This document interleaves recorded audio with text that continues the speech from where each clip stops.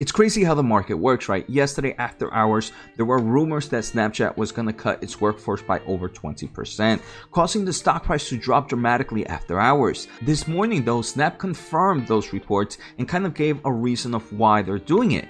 And the stock price is actually up roughly 13% as I am recording today's episode. So in today's episode, I want to do the following. First, I want to take a closer look at what's happening with Snap at the moment. Second, I want to kind of share my overall thoughts of why the stock price is up even though the news is still the same. And finally, I just want to take a closer look at some of their financial numbers. So let's get started. I do want to thank The Motley Fool for sponsoring this video, and make sure to check out fool.com/Jose to get the top 10 stocks to buy right now. So if you go to Snap's newsroom on August 31st, 2022 at 9:15, they posted this restructuring and refocusing on their business. So this is the note that the CEO sent to its employees earlier this morning. So first, they start off saying that hey, they are having a rough kind of past few months, and their current year-over-year quarter-to-date revenue growth is 8% and is well below what they were expecting this year. So there have been numerous headwinds for the company, right? The iOS changes kind of impacting their advertisement solutions,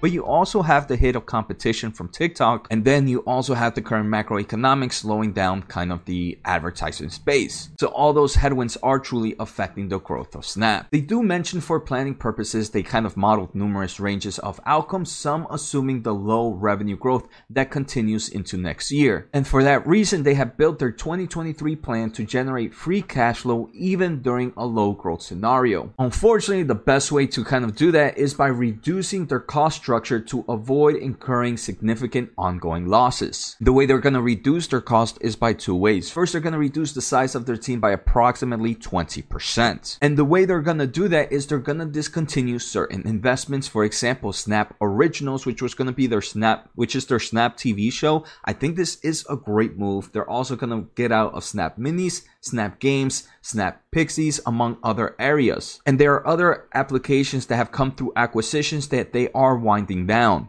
For example, Sendly and Voicey. So not only are they reducing their workforce, but they are also reducing the kind of future products that they've been working on.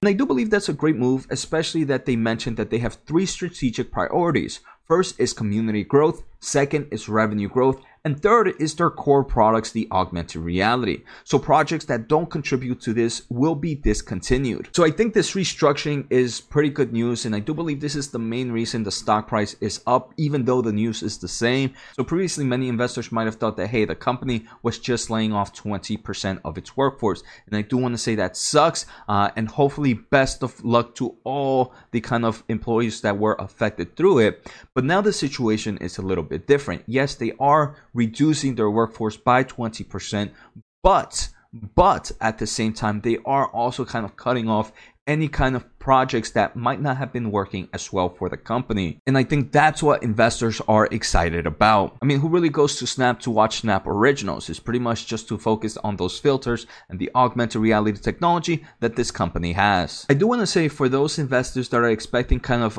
immediate financial health improvement for Snap, that's not going to happen, because they do mention in the United States they will provide for at least 4 months of compensation replacement as well as financial assistance to the team members, so they will still be able to receive compensation and health benefits from Snap. So for the next 4 months, even though they are reducing their workforce, they're still going to be incurring some losses because of all the compensation that they might be giving out. If you are enjoying the episode, make sure to hit the thumbs up, as it does help me grow my overall audience. If you want to support a little bit more, make sure to subscribe using my link at fool.com/Jose. Outside of the reduction in workforce, the company is also adding regional positions to really focus growth in individual regions, right? Because the growth strategy that's working in America might not work in Europe, it might not work in the APAC region. So in Snap, they are realigning their regional operation leadership by creating new president roles in each of the Americas, Europe, Middle East, and Africa, and the APAC region. So right now, the Vice President and Managing Director of UK and Ireland at Google is joining Snap as the President of the Europe, Middle East, and Africa segment,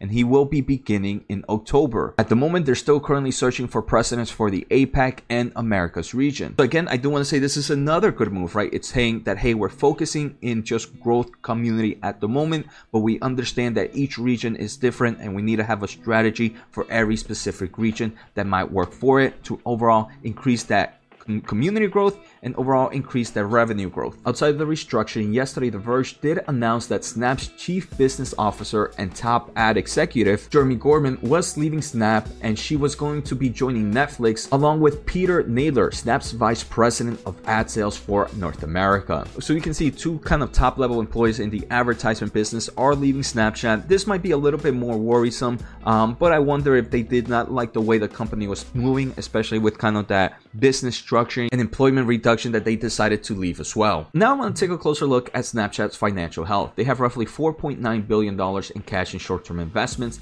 and roughly $3.7 billion in total long-term debt. Obviously, this might change in the upcoming quarter, but right now they do have at least more cash than debt. They are also positive in cash flow from operations, and obviously the reduction in workforce is going to help to at least maintain that in the long term of things. We can see in their most recent quarter they did report a 13% growth in revenue. Right now, quarter to date, they're only up about 9%. So I think unless a miracle happens for Snap, this upcoming quarter will either be a high single digit or a low double digit growth in revenue, just like last quarter. So let me know, what are your thoughts on Snap? As I just finished this episode, the stock is up roughly 14.5%, so it does seem like investors are excited with the news.